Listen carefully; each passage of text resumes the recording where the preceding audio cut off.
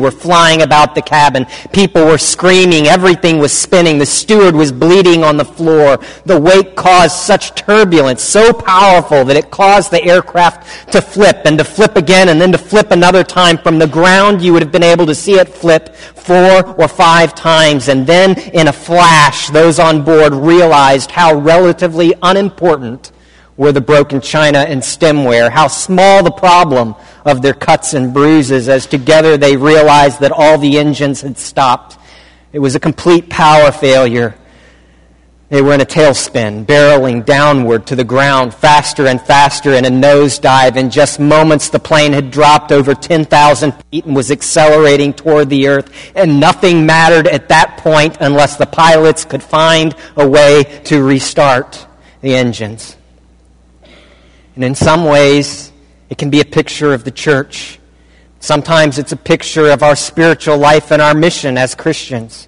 You can imagine a recent graduate from business school pushing his way into the cabinet of that jet and recommending to the pilots some books or resources to improve the warmth and welcome of the company's stewards, to broaden the reach of their marketing, to improve their customer experience using a trusted 3-point plan, to pull together synergies and leverage best practices to shore up core competencies and develop buy-in from key constituencies. But the plane is hurtling toward the earth, and none of that is going to help unless they restart the engines. Do you need to restart your engines? Is your worship empty or hollow? Does Scripture not have much effect on you anymore? Are you distracted from God's mission and purpose for your life? You know, there are times when God can seem incredibly distant, and our hearts can grow very cold and very hard towards Him. There are lots of books and podcasts out there that will tell you how to improve your marriage, how to improve your family, how to improve your parenting, how to improve your church, how to have a breakthrough in your spiritual life, and yet none of that will really do much unless you can find a way spiritually to restart the engines. For that, we're going to have to look back at something that God did definitively in the early church, at the time in which He started the church's engines for the very first time. We're going to look back at the Feast of Pentecost, the Jewish festival of weeks, or Shavuot, a Jewish festival that brought Jews and Jewish converts from throughout the Jewish diaspora to Jerusalem to worship. It was very early in the life of the church. Jesus had been crucified just 7 weeks earlier. He had risen, walked with them for a season, then ascended into heaven and taken His seat at the right hand of the Father, and had promised to send power when the Holy Spirit would fall upon them. He had promised to start the engines. What happens when the engines start? When the Spirit of God falls on the church? Let's read. This is the Acts of the Apostles, the 2nd chapter. We're going to read the first 18 verses. If you want to follow in your pew Bible, that's page 1692, or you can follow along on the screens as I read. When the day of Pentecost came, they, the early Christians, were all together in one place, and suddenly a sound like the blowing of a violent wind came from heaven and filled the whole house where they were sitting. They saw what seemed to be tongues of fire that separated and came down to rest on each of them. And all of them were filled with the Holy Spirit, and they began to speak in other tongues or other languages as the Spirit enabled them. Now there were staying in Jerusalem God-fearing Jews from every nation under heaven. And when they heard this sound, a crowd came together in bewilderment, because each one heard them speaking in his own language. Utterly amazed, they asked, Are not all these men who are speaking Galileans? Then how is it that each of us hears them in his own native language? Parthians, Medes and Elamites, residents of Mesopotamia, Judea, Cappadocia, Pontus, Asia, Phrygia, Pamphylia, Egypt, and in the parts of Libya near Cyrene, visitors from Rome, both Jews and converts to Judaism, Cretans and Arabs, we hear them declaring the wonders of God in our own tongues. Amazed and perplexed, they asked one another, What does this mean? Some, however, made fun of them, said, they've had too much wine. They've been drinking. And then Peter stood up with the 11. He raised the voice and he addressed the crowd. Fellow Jews, and all of you who live in Jerusalem, let me explain this to you. Listen carefully to what I say. These men are not drunk as you suppose. It's only 9 o'clock in the morning. No, this is what was spoken by the prophet Joel.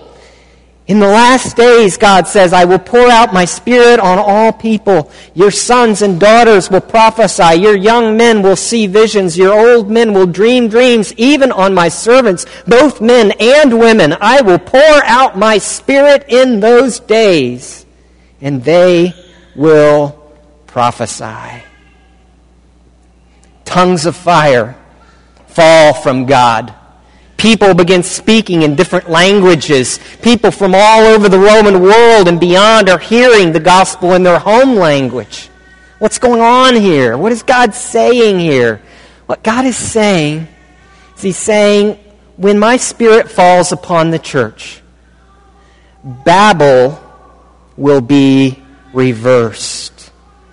Remember the story, prehistorical account in the book of Genesis of the Tower of Babel, that time when all the peoples of the earth decided to build a great tower stretching up into heaven, that they would take the very throne of God and be like gods themselves. And the account in the Hebrew Bible is that God then judged this Tower of Babel, which in Hebrew means confusion. And He confused the languages of the peoples of the earth so that they no longer could understand, separating them out, breaking them up so that they would not be one people, so that there couldn't be one massive totalitarian idolatrous state, so that there wouldn't be absolute power, and our hearts that are absolutely corrupt, absolutely taking advantage of it. And it was sad, but it was necessary. And that experience here, this separation of the peoples, is part of the backstory of what's going on. Remember, this is the Feast of Pentecost here. It's Shavuot. It's the Feast of Weeks. It was established in Leviticus 21 as the time for the counting of omers, the 50th day after the Passover. And historically it had come to be seen as the celebration of the giving of the law of God, the Word of God, on top of Mount Sinai, when the Jews, as God's chosen people, received from the God of Abraham the Word of the Lord. And as that happened, it's recorded in Exodus 20, verse 18, that as the commandments were given, they looked up on the mountain from down below and they heard the shofar going out, the trumpet blast, and they saw, most English translations say lightning. They heard thunder. They heard the shofar. They saw smoke, and it says they saw lightning coming down and striking the mountain, except it's not the Hebrew word for lightning. It's not any of the Hebrew words for lightning. It's the word that's used as the Hebrew word for torch. The 1599 Geneva translation translates it, brands of fire came down upon Mount Sinai as the word of the Lord was done, as the word of the Lord was communicated. And according to very early Jewish tradition, going back to the 1st century, in the Talmud, Shabbat 88b mentions the followers of Rabbi Yohanan and Rabbi Ishmael who taught this, which would go back probably into the 1st century, probably earlier, that as these tongues of fire came down upon Mount Sinai and the Word of God was declared, it says that they heard the Word of God spoken simultaneously in 70 different languages coming from Mount Sinai. 70 languages which correlate to the 70 nations in the table of nations in the book of Genesis, the table of nations of people who descended from Adam and Eve. Now, this is the context as the disciples are gathered for Shavuot, for this celebration of the giving of the Word of God atop Mount Sinai, as the tongues of fire come down again like lightning upon them and separate and land on them like lightning. And then suddenly they start speaking in all of these different languages. And God is doing something, because God is signaling that hope from the earliest days of reversing Babel, that hope that the Word of God would reach not just the Jews, but all the peoples of the earth. They're seeing that already God is initiating the steps for the reversal of the separation, the reversal of the confusion, the reversal of Babel. God is saying this separation of the peoples now begins the end of the separation, as a people from every tongue and tribe and people and nation are brought together into a new family, a new movement, which brings them all together in my servant Jesus, so that all of humanity might worship me together in a single voice despite their many languages. And this narrative continues through Acts, because at this point, these are only actual Jewish people. All of the Christians were Jewish at this point. All of Jesus' followers. They weren't even called Christians yet. They were just Jews who recognized their Messiah as Yeshua, or Jesus, from Nazareth. And here they are, seeing the promise coming full. And yet, as the gospel then goes beyond Jerusalem and beyond Judea, it reaches Samaria in chapter 8 of the book of Acts, sometime later. And the Samaritans start to believe in Jesus as well. And the Jewish Christians, they're confused because they're like, these people aren't circumcised. These people aren't real Jews. They are half-breeds. They intermingled with the Goyim. They are unclean. They're filthy. They're dirty. They have a corrupted Torah that they made up half of it themselves. They're idolaters. They're awful. And now they're worshiping Jesus. God, what do we do with this? Do we baptize them? I mean, they stink. And before they can decide, the Spirit of God falls on them, and they too start speaking in other languages. And then they say, we can't deny them baptism. The Spirit of God has fallen upon them. They have testified to Jesus, and they have been baptized with the Spirit of God. Therefore, we will baptize them. Now, the church, salvation is open to Jew and to half-Jewish Samaritans. But the gospel keeps spreading, just like Jesus said it would when he said it'll go from Jerusalem to Judea and Samaria and to the ends of the earth. In chapter 2, it fell on Jews. On chapter 8, it fell on half-Jews. In chapter 10, Cornelius, a Roman centurion and God-fearer, which meant he believed in the God of Abraham, Isaac, and Jacob. He tried to follow the law of God. He had not yet converted to Judaism. He had not yet been circumcised. His sons had not yet been circumcised. He was a Roman of the Italian regiment, and he believes the gospel. And he's then filled with the Holy Spirit. And so now the gospel is going not just to Jews and to half-Jews, but to Jews, half-Jews, and Gentiles who are committed to the God of Abraham. And then you get to chapter 19 of the book of Acts, and John's disciples of John the Baptist, who had not yet received Christian baptism. They were not yet Christians, but as they're hearing about Jesus, this falls upon them too. So that now the gospel is open even to the non-Christian who will come to Jesus. It's open to everyone who will come to Christ. So that by the time Paul writes in 1 Corinthians 12, he views this baptism of the Holy Spirit as something that's universal to all Christians. There aren't two kinds of Christians, just one. If you're a Christian, he says, you have received this. He says, you have all been baptized by one Spirit. You've all been given one Spirit to drink. But what God was doing through this whole process was saying that what I promised in the prophets is coming true. As all the nations of the earth are hearing the word of God, and all the nations of the earth are coming together, and the confusion of Babel is being reversed, for now comes the inrushing of the Holy Spirit in a time when all peoples will come and worship the God of Abraham through his servant and son, Jesus. Now, if we've all received this experience of the Holy Spirit, just because you're a Christian, you say, I've never experienced anything like that. This is not normative. This was God's way of communicating what he was doing.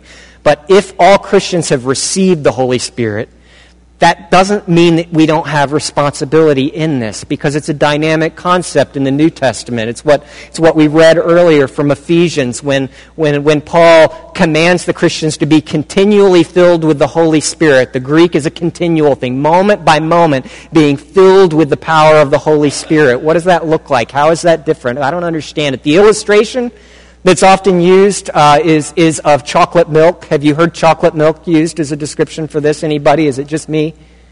Wow, it is just me. Okay, so I'll fill you in on chocolate milk. Okay, so chocolate milk, you take a glass of milk, white, creamy milk, 2%, got to be kind of healthy, and you can take the Hershey's syrup and you can pour the Hershey's syrup into the glass of milk, and what happens to do you then get chocolate milk? No, because where does all the syrup go? Yeah. So receiving the Holy Spirit happens when you believe in Jesus, because you've all been baptized into one Spirit. You've all been given one Spirit to drink. That doesn't necessarily mean that He's doing much in your life. What Paul says is then you need to be continually, moment by moment, filled with the Spirit. And that's when you actually put the spoon in and start stirring it around so that the Spirit begins to percolate through your entire life. The Spirit of God begins to fulfill your life, filling it out and giving you power. And I really don't like the illustration because I'm allergic to both milk and to chocolate syrup. And I'm okay saying I'm toxic, but, saying that the Holy Spirit is toxic and you need to then get the toxins all through me so Greg gets anaphylaxis, it would make for a very short sermon. But I also don't really like the illustration because the reality is so much more dynamic. The Spirit of God is sovereign. The Spirit of God, by the way, is a person. He is not a force. I promised I would say that. You need to understand that. This is not Star Wars. But the Spirit of God, He is sovereign. The Bible says He gives His gifts as He desires according to His purpose. And so there's a dynamic with the Spirit of God where we're not always the ones stirring it up. Sometimes the Spirit of God just chooses to stir. There are times when He falls upon a people and awakens them to the reality. It's what I asked you to pray for last week when we talked about the Spirit-given burden to pray for spiritual revival.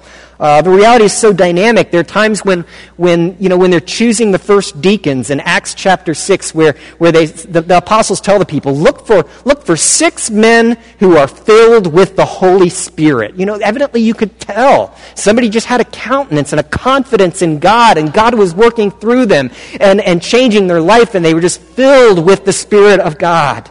You could see Jesus written all over their face. Be continually filled, moment by moment, with the Holy Spirit. The Spirit of God is something that can be quenched. Paul says in 1 Thessalonians 5, do not put out the Spirit's fire. Do not quench the Spirit. In Ephesians 4, he writes, do not grieve the Spirit of God with whom you were sealed for the day of redemption. He says, get rid of all bitterness and rage and anger and brawling and slander along with every form of malice. What he's getting at is, if your bitterness has taken over your heart, you are not filled with the Spirit because you are not believing the gospel. See, bitterness is a form of judging. Criticism is a form of judging someone. And when you're judging them, you're renouncing the gospel of Christ because you're assuming that you're better and that you are something other than a pardoned rebel yourself. Paul's saying if you want the fullness of the Spirit, you've got to believe the gospel and believe it in a way that it sinks deep into your heart and shapes how you look at the people who hurt you, how you love the people who are your enemies, how you have compassion, how you're a life-giving spirit because the Lord is in you and you're believing Jesus when He says that He is your only righteousness and that you are clothed with His holiness as an act of grace. See, the Spirit of God is going to work in your life if you stand on the gospel, if you believe it. You've got to believe it for yourself, though. That's the starting point. The reality is I haven't come up with any illustration better than chocolate milk, so it's kind of what we've got to work with.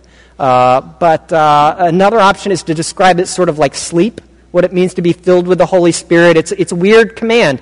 Be filled. Now, who's doing the filling? Well, the Holy Spirit is. Okay, then why am I instructed to be filled? It's a passive command, a passive imperative. It's like saying, receive $1 million. Okay, somebody want to give me $1 million? Yeah. It's sort of like the gift of sleep in that we can't actually make ourselves sleep, but there are things you can do to resist sleep. Staying up late, turning the television on, thinking about something that kind of gets your blood boiling, starting a new project at 11:30 at night, getting on the internet, checking your phone, all sorts of things you can do to resist sleep. And there are things you can do to put yourself in a position where you're ready to receive the gift of sleep. clearing your mind. If there's something on your mind, writing it down on a piece of paper and putting it by the bed. If you wake up in the middle of the night, you got the little pad, you can write it down so you can fall back asleep and not stew over it all night wide awake. There are things you can do about personal sleep hygiene. Are you exercising more than 2 hours beforehand? Are you not eating a meal right before you go to bed? If you struggle with insomnia, you know this well. You cannot make yourself sleep. It is a precious gift, but you can resist it.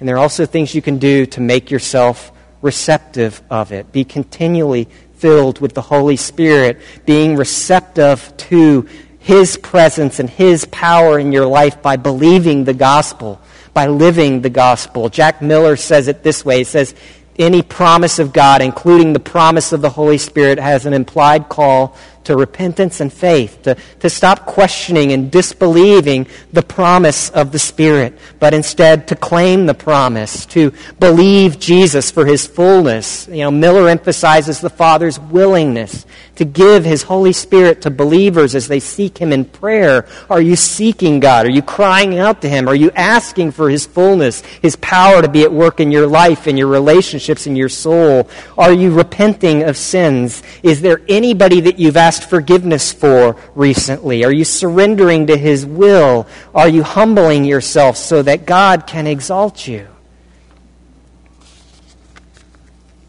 Is your walk with God where you want it to be? If not, you need the Spirit of God to work in your life. You cannot do it without Him. And yet God says He is available and ready, already in your life and ready to fill you. But the call is to believe and to turn to Him and to trust the gospel. You don't need to be afraid of the Holy Spirit. He is a person. He's not a force. And yet specifically, He is the Spirit of Jesus, who Jesus said, I will send you my Spirit. And it is the Spirit of Jesus who points you again and again to Christ, your friend. You know Jesus. You don't need to be threatened by Him. And the Spirit of God is there to point you to Him. And yet it is real. Very, very real.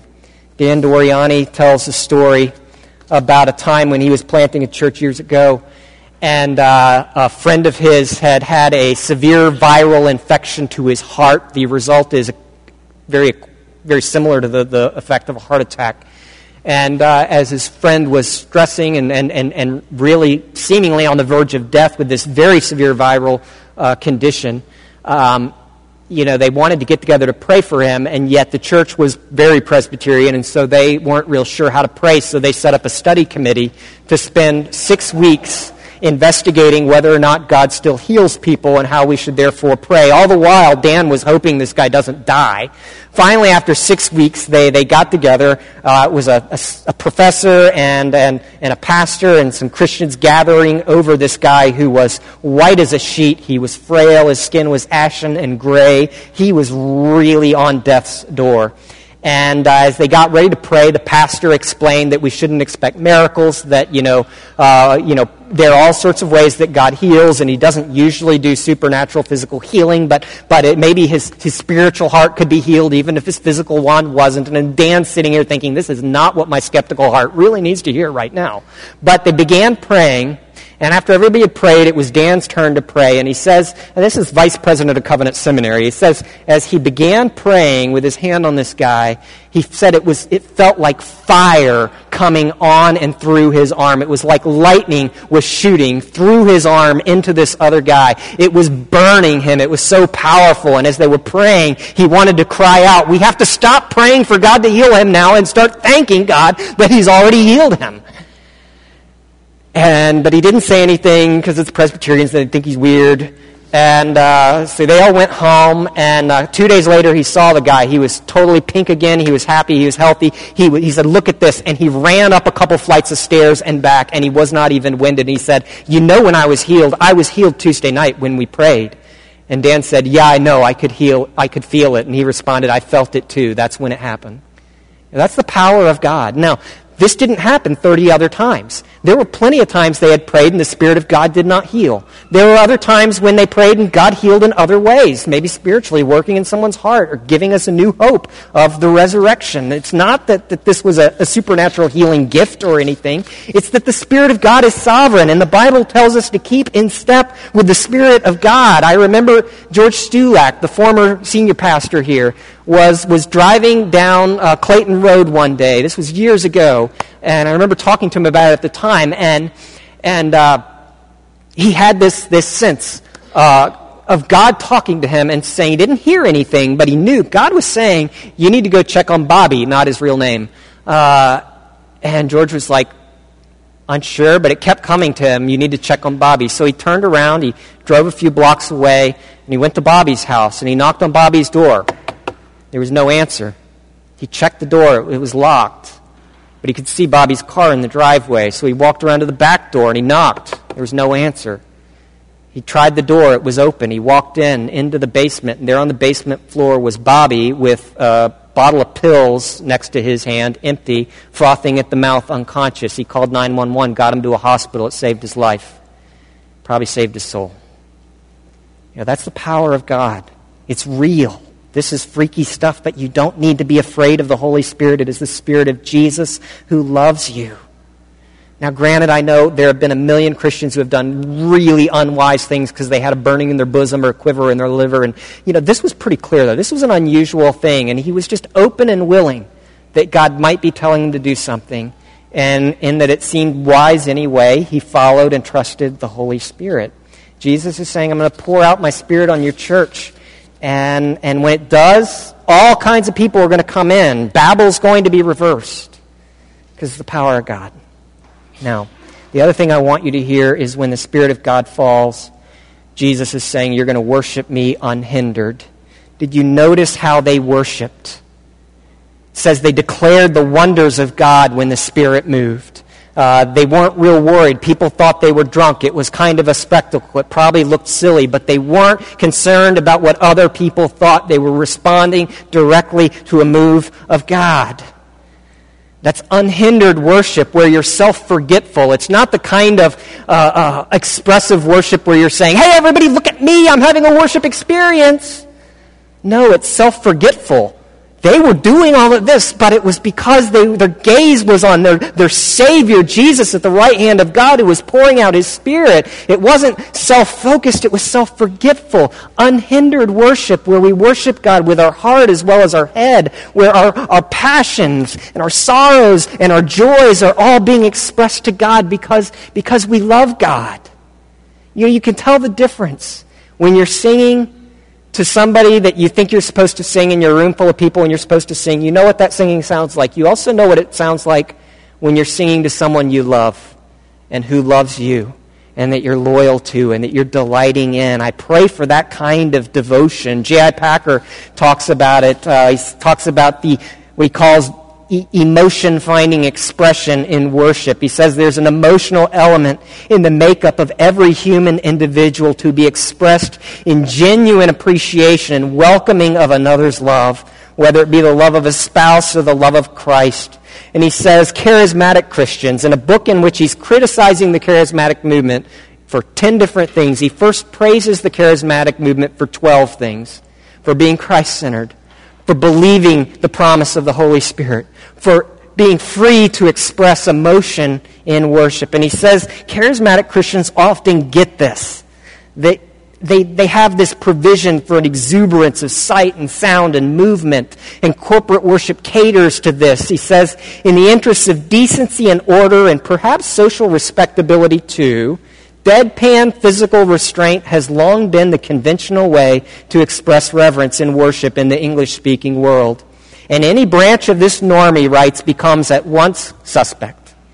But what makes charismatics more demonstrative, however, is not a lack of reverence for God, but a fullness of happy love of Jesus Christ and Christian people.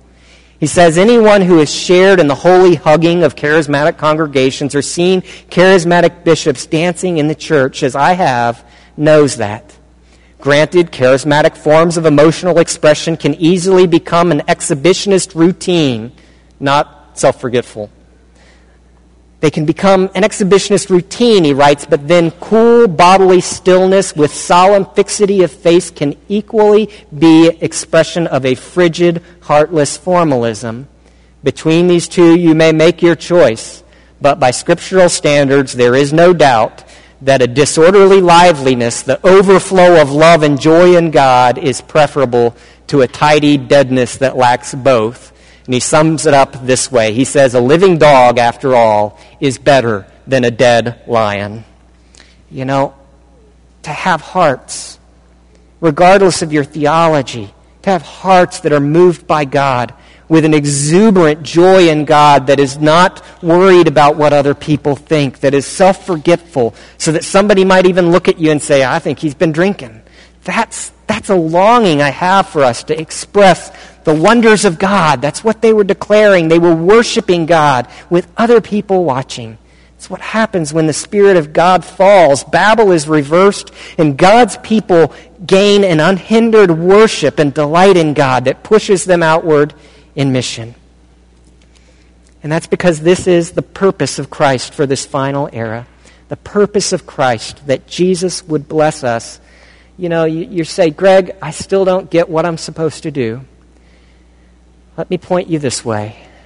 If you want the Spirit of God, if you want to see His power in your life, look at Jesus. Because when the Spirit of God falls on the church, they're not all talking about the Spirit of God. The Spirit of God falls on the church, and they're declaring the wonders of God. That's salvation history. They're talking about the great and mighty deeds through which Christ purchased us for salvation. You want to be filled with the Spirit? Look at Jesus. Look at His cross. Look at His love for you. Look at His free grace given to you. Look at the loyalty with which He delights in you, in which He's carved your name into the palm of His hand as the God of Abraham, Isaac, and Jacob, as the very Son of God, the Eternal One, the author of life, who gives His life for you and pours out His Spirit on you. You want to receive the power of His Spirit? Look the direction they were looking. Look at Jesus. And when Jesus gets hold of your heart by the Spirit, you know, you're not going to be focused on the Spirit of God. You'll be empowered by the Spirit of God to look at Jesus as the Spirit of God is the one who stands behind you, over your shoulder, shining a spotlight over you at Jesus, saying, look at the Son and be ye filled. Let's pray. Oh, Father, I thank you for your love, for your faithfulness, and for your goodness. Oh, Lord, I pray you would start our engines where they are lacking. Restart them, Lord, with the power of your Spirit. Come down upon us, fill your church with power that we might declare your wonders in all the earth. For you, Lord, are the faithful one. We worship you and we praise you in the name of Christ. Amen. You know, as that bombardier was barreling toward the earth, falling 10,000 feet in a matter of seconds, the pilots reached out. They started flicking buttons, pushing switches, turning knobs, all sorts of stuff. And then they waited. And they waited. And they waited. And as their plane plunged down toward the earth, they felt the pullback as the engines kicked in, as all the lights came on, as the controls became responsive, and as they saw what was before them then become under them, and the horizon again was before them, and they were able to land safely in Muscat in Oman. Because the Spirit of God is real, friends, He can start your engines. And so I say, the Lord be with you. And also with you. Then lift up your hearts. We lift them up to the Lord. And let us give thanks to the Lord our God. It is good and right to give Him thanks and praise. It is good and right to give Him thanks and praise.